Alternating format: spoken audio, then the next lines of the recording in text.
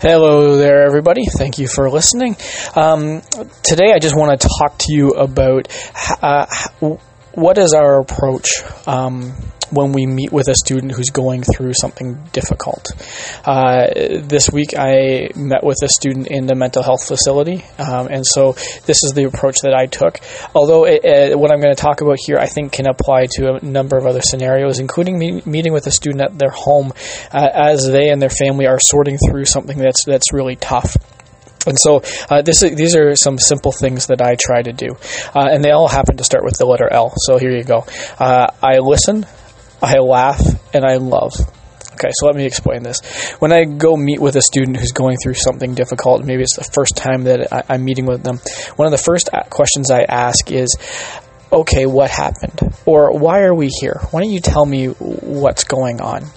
And then I sit back and I listen. I allow the student to tell me their story in their own words. I try not to insert the things that I've heard from other people. I try not to ask too many questions that are leading. I just want the student to be able to express what is going on in their own words to me. Sometimes as a part of the listening stage, I'll ask a question like, what is one thing that you wish that I knew about what's going on here? And sometimes this is helpful for students who are dealing with just unhealthy thought processes. And it's an opportunity for them to share what's going on in their head. And so I've asked before, what are some things that you wish that I understood about your anxiety? And then those have been some interesting conversations. And like I said, this is just listening. I'm not looking to probe. I'm not looking to investigate. I'm looking just to be there and for the student to know that they are being heard.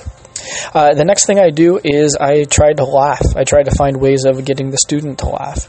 This is just to make sure that our conversation isn't super heavy all the time, and so I'm looking for something that's kind of funny.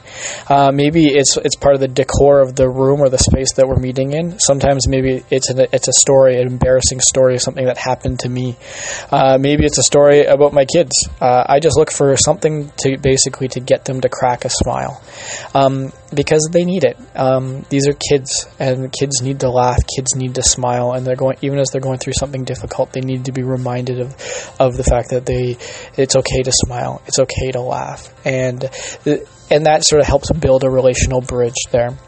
The last thing I do is I look to show love. And it's just simply reminding them that they are loved regardless of the circumstances that they find themselves in. And part of that is by us being present with them.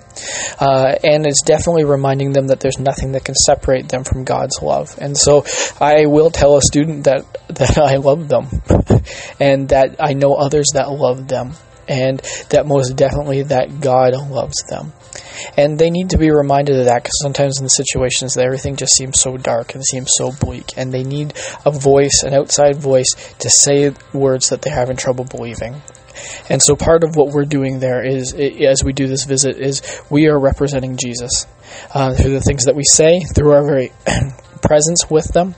We are entering into the ministry of presence, representing Christ. And so our being present with them is important. So anyways, there you go. There is my approach to visiting students who are going through difficult times. And I think you can apply it to a couple different scenarios. So listen, laugh, and love. There you go. Hopefully you find that helpful. Thanks.